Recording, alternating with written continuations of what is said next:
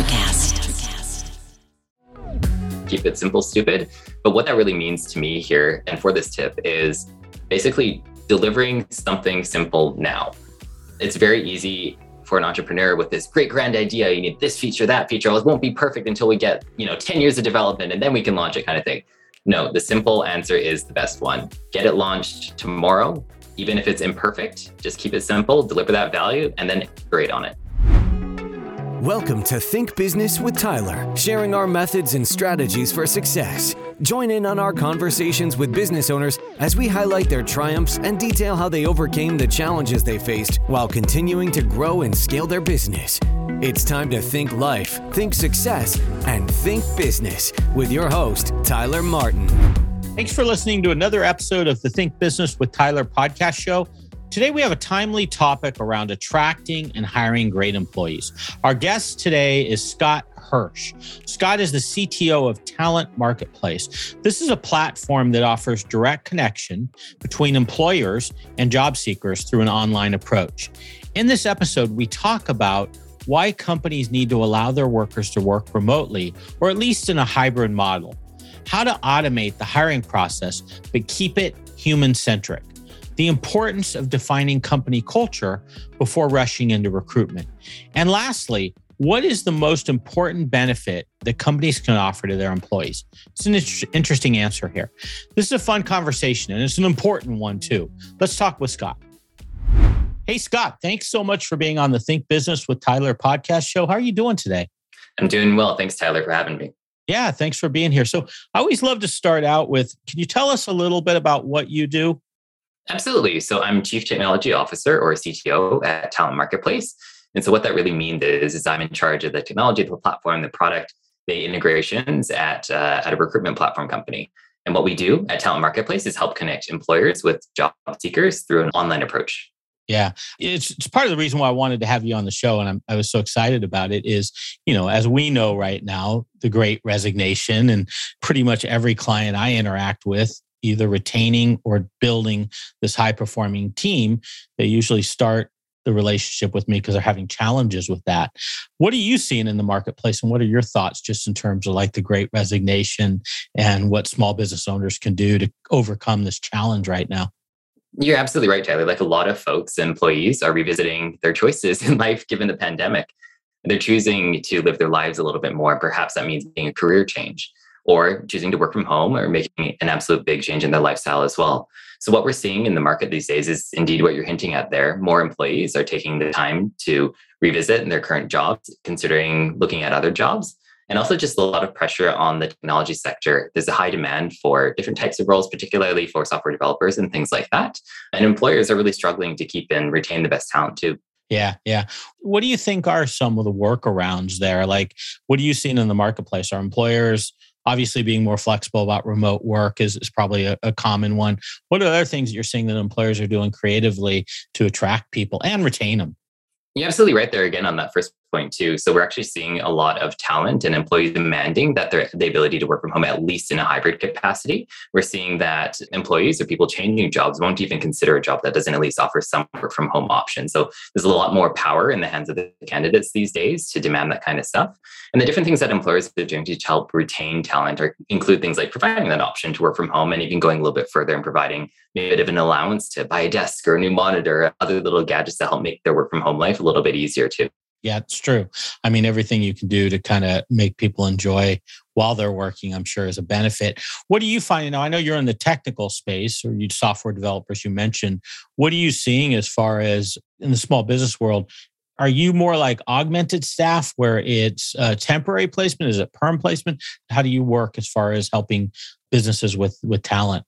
That's a great question. So the way that we typically help businesses with talent is on a permanent basis. Okay. So most of the roles that we deal with are time staff employees. We do occasionally find the occasional contract in there, but that also applies internally at our company as well. Like we're mostly staff employees. We find that gives them the security and the confidence and the long-term horizon for them to be confident in the business and, basically set up their life too. We're seeing that honestly, like there is a bit more demand on just both sides for contract workers as well as staff workers overall. I would actually say the percentage split between those two hasn't really changed too much, but I would also say that just demand overall has increased for that kind of worker. Yeah, yeah. I'm actually amazed. And I imagine it has to do with the gig economy. There's just this whole perception now. Contract is a lot more acceptable. Many years ago, you wouldn't normally see people leaving a perm job to go into a contract role. And nowadays, it's actually relatively common for people to take on a contract role from a perm role, just because I think it's because of the gig economy. Do you see that a little bit in your business? And what are your thoughts around that? Yeah, absolutely. We do definitely see a lot more folks leaving full-time permanent roles to pursue contracts instead. And Yeah. there's a few reasons behind that. Like, firstly, contract rates are often a little bit more lucrative. You don't necessarily have the security of the benefits that go along with it, but you're making $100, $150, $200 an hour. You can buy your own life insurance, I think. So Right. there's that side of it. But the other side of it too is just market availability. So what I mean by that is, I live in Vancouver, Canada, beautiful place to live and work. That being said too, though, like I've taken contracts in the past based out of Calgary or Toronto, down in the States from Silicon Valley and things like that as well. So when you are a contract worker, you actually have a little bit more availability to work remote. So that's also just a trend that we've been seeing with the COVID pandemic, is that folks are, they want to work from home a little bit more. So you have to work 100% remote if the company's based out of California or something like that, and not based out of California. So even if your current employer is offering a hybrid model for coming to the office and working from home, maybe you want to make the big switch and, pursue that contract. Yeah. Sure. There isn't necessarily like, a long-term horizon on that, but usually the money makes up for it. Yeah. That was a great point you made. I long time ago, I had someone that was considering a perm position, and she actually selected a contract position. And I'll never forget, I was talking with her about benefits. And I said, well, look at all the benefits you get. And your package is probably more than you're making on this contract basis. And she goes, well, I don't really want any of those benefits. I don't want vacation, and I don't want this, and I don't want that. I just want to get paid more so I have more money. And so it did kind of hit home back then that, it's kind of, for contractors, it can be kind of like an a la carte. They'll just pick what they do want. I know even some contractors, I don't want to make this all about contractors, but some even will work 6-month gigs, and then they'll take 3 months off, and then they'll roll back and they'll work another 6 months. So it gives people options, I think. And I think that's part of the whole remote world too. There's just employees, people working, they want more flexibility and options, I think, is what it comes down to. Yeah, absolutely. Right. And I love what you said about benefits there too, because depending on your life stage, you need certain benefits and you might not need other ones. I'm a young single entrepreneur. I don't necessarily need dental for my kids, right? Right. So like, that's not something I would place a high priority on. But if that's just the package that then employer is coming to the table with for everybody, it might not be the right fit for me. But yeah, that's one of the interesting things that we're seeing in the market for sure. Yeah, great point. So let's talk about your technology. I'm always fascinated in recruiting and staffing. AI and automation has been something that has been talked about. I think it's been a good 10 years now. It's at least more in the mainstream. I haven't really seen it yet where it's had a big impact. At least I'm sure on really large scale databases it has, but just in terms of just day to day, how it affects recruiters. I'm curious, what's your model like? What are you guys trying to do? And whatever you could share, I'd love to know what tools you're using. Yeah, absolutely. So the first thing I'll actually say here is I was wrong. So what I mean by that is I initially went into this business thinking that, well, we could machine learning and automate absolutely everything and completely solve the hiring process. We're just going to, put candidates here and employers over there, and the machines are going to take care of everything. I'm going to sit back and profit, right? Wouldn't that be nice? Sure. But it didn't quite work out that way. What we found, particularly in the hiring process, it's very human-centric, and that's so important to the process. So what we've actually done is pivoted ever so slightly from our original approach to incorporate humans and a human touch throughout the entire process. So we do have machine learning, automations, and a whole bunch of machines basically that help speed up the entire process. But there's human checkpoints along the way to make sure that machines are doing the right things, they're finding the right people, they're not biased in any kind of way, and that they're actually speeding up the process. But we also have human beings to make sure that we're checking in with people on a regular time. Like, we can all tell when we're getting an email template, right? So it's like, we want to make sure you get that phone call or that customized email or whatever it might be, so that everybody's moving along towards the right goal. But he also asked a little bit about tools there too. So what we do have is a custom-built talent marketplace platform, and it's based off the Django web framework. We have some Amazon Web Services that are helping us with some of the machine learning components. It's also fully integrated with our internal CRM system called Salesforce. That one's fully customized and built out as well, and we have a real-time integration going between the two, so that our account management team and recruitment team and all that fun stuff has direct access and visibility to all the actions that are happening on the platform. And then our wonderful development team helps us spin up and make the platform better every single day. So I'm really excited about where we're headed for the next year as well. What does this mean from a client perspective? So a client comes to you and they need a program manager or a software developer. What does that look like in your process? Is the automation kicking in first and then humans getting involved in terms of kind of massaging it, if you will? Is that what that looks like? And what does that end result mean to the client? Yeah, that's a great question. So what it really means, the automation means for the end employer there, is that we have a very actually small, intentionally small database of actively seeking pre-screened candidates. There's only ever really maybe a few hundred up to about 500 in there. And that's deliberate on purpose, right? Otherwise, we would just say, go to LinkedIn, search the millions of unscreened candidates there, have none of them reply to you. Okay, maybe one or two. Right. Whereas like if you're on Talent Marketplace and you're looking through this 300 to 500 candidates, these are all people that are going to respond to you and they're all very high quality. So that's the first way that our automation and our machines deliver value to our employers. Secondly, when they actually have a job that they're looking for, they post the role on Talent Marketplace, and then the machine learning algorithms and the human beings, because that essential human touch is in there too, get to work. And that initially the machines highlight 10 of the best fit candidates. And then our recruitment human touch team goes in and then they narrow down that list of 10 to maybe 3 or 4. And then those 3 or 4 are the ones that actually get forwarded to the employer. From there, they can go in and request the interview, review the resumes, the salary data, and other pieces that are there as well. And they know that they're high quality, all the profiles will be complete. And so that's how the automation really helps deliver the best fit candidates to the employers. If you're a business owner feeling stuck in your business, overwhelmed, responsible for everything that happens, and working long hours, Tyler helps his clients develop processes, hire high-performing team members, and better understand their financial metrics and numbers to allow for a more predictable, less hands-on business. To schedule a free, no-pressure consultation, head to thinktyler.com and click the meeting button. Tyler would love to see if he can help you work on your business, not in your business. Schedule a consultation today at thinktyler.com. Think life, think success, think business. Life is hard, but finding a really great podcast makes the days go by so much easier. Hi, my name is Blue Telusma. I'm a writer, an emotional intelligence coach, and the host of Humanize with Blue Telusma, a podcast where we believe that when you humanize everyone in the room, a great conversation is almost guaranteed. Join us every week here on Electricast as me and my guest co-hosts unpack big topics and interview even bigger personalities with a sense of humor and a dash of mischief. If you're looking for a new best friend in your head, we've got you covered. Electricast. From there, they can go in and request the interview, review the resumes, the salary data, and other pieces that are there as well. And they know that they're high quality, all the profiles will be complete. And so that's how the automation really helps deliver the best fit candidates to the employers. Is there something employers can do in terms of whether it be the job description or whether it be the interview process that you feel could improve their not only being able to, in a competitive market, being able to retain the services of someone, but also ensure that they're more accurate in who they're hiring? Yeah, that's a great question that we actually get quite often. Right. So one of the really important things, particularly for small business owners, is really highlighting like the local aspect of what they're doing. Oftentimes, let's just be honest, like I'm a small company too. I can't compete and hire a developer at the same level as Amazon or Microsoft or Google or something like that, right? We don't have the compensation ability to do that. We don't have the mentorship or the processes or anything along those lines. So what can we compete on are the local aspects and more of the community piece there too.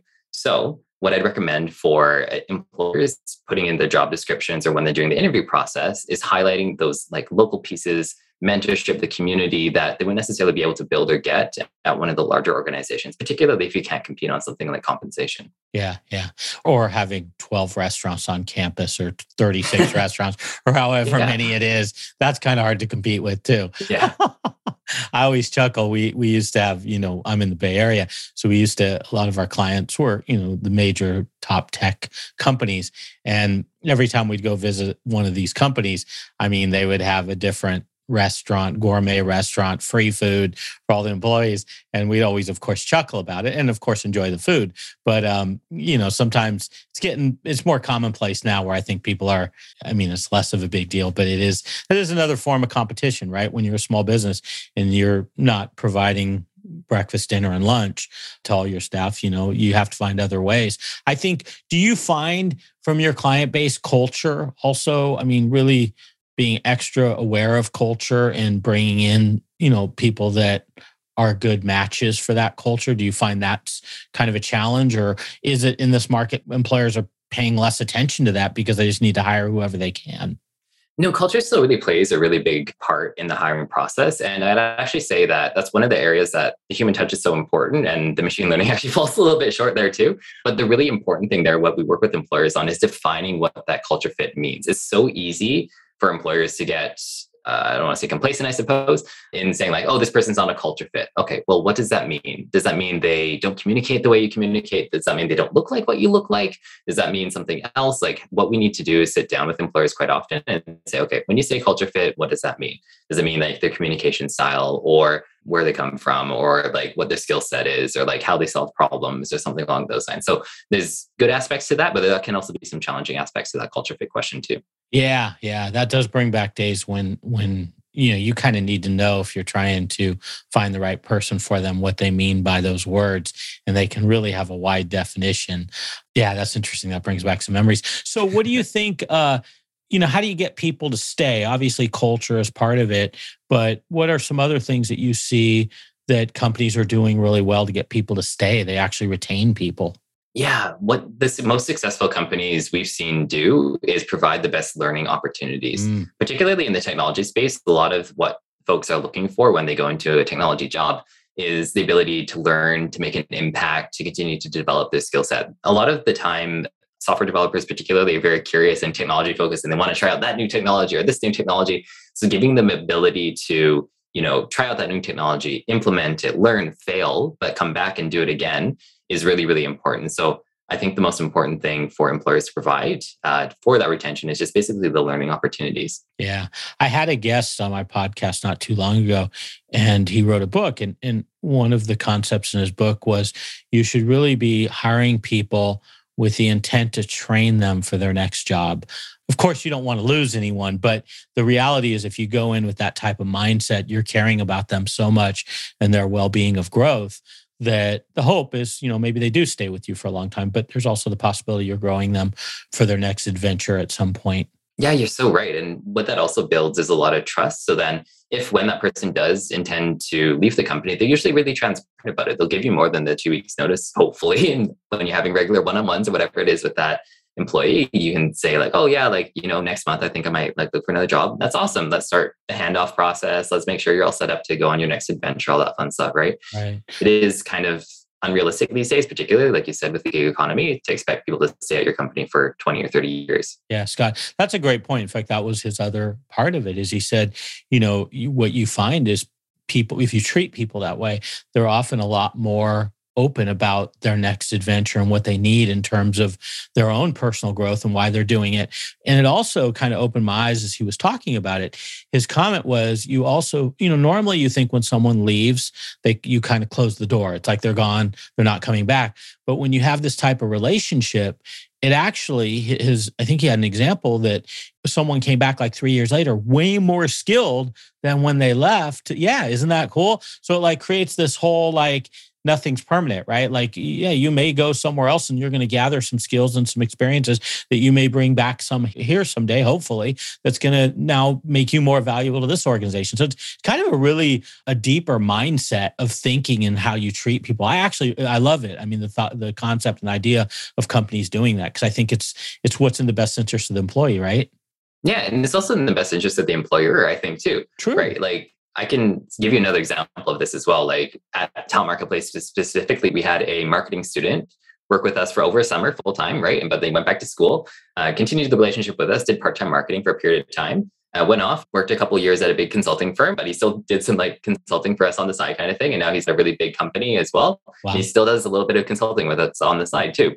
He comes back, brings great ideas from his workplace to us and shares them with us and stuff like that. So it's a great long-term relationship type building situation if you just support people in their growth journeys. Yeah, I love that. That's a great story. So, hey, I got one more question for you. This is a short one. I got one more question for you. Do you have a business tip or a life tip that we can apply to our lives today? Anything come to mind? Yes, absolutely. It's KISS. It's probably something you've heard of before, but keep it simple, stupid. But what that really means to me here and for this tip is basically delivering something simple now. It's very easy for an entrepreneur with this great grand idea. You need this feature, that feature. Well, it won't be perfect until we get, 10 years of development and then we can launch it kind of thing. No, the simple answer is the best one. Get it launched tomorrow.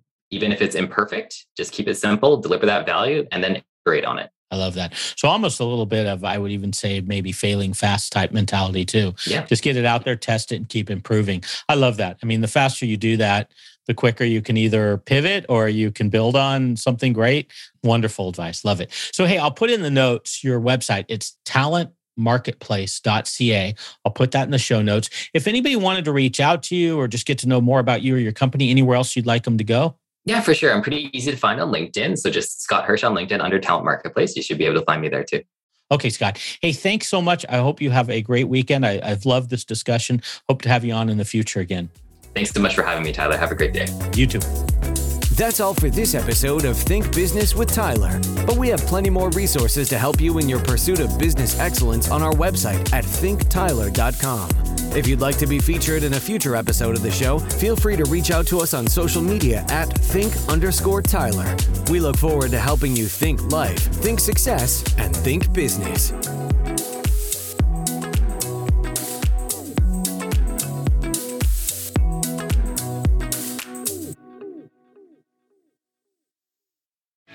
If you're a working professional wondering what's next for your career, you've come to the right place. Whether you're looking for a promotion, growth, or a potential career transition, look no further. With over 30 years working in a variety of industries, I share my insider knowledge with those ready to get ahead on Career Advancement with Craig Ansell. Tune in to get your strategies for success. Hey, what's happening out there, everybody? This is Lawrence Ross, and I'd like to tell you a little bit about my podcast, The Lawrence Ross Show. Egomaniac. It's a 2-hour weekly exploration into my mind. I also do sketches, celebrity impersonations. You're out of order! And I also do song parodies. Not too shabby for a blind guy. Not only are you visually impaired, but you are geographically impaired. New episodes are released every Friday. Check it out on your favorite podcasting platform or listen to it here on Society 13 on Electrocast. Electrocast.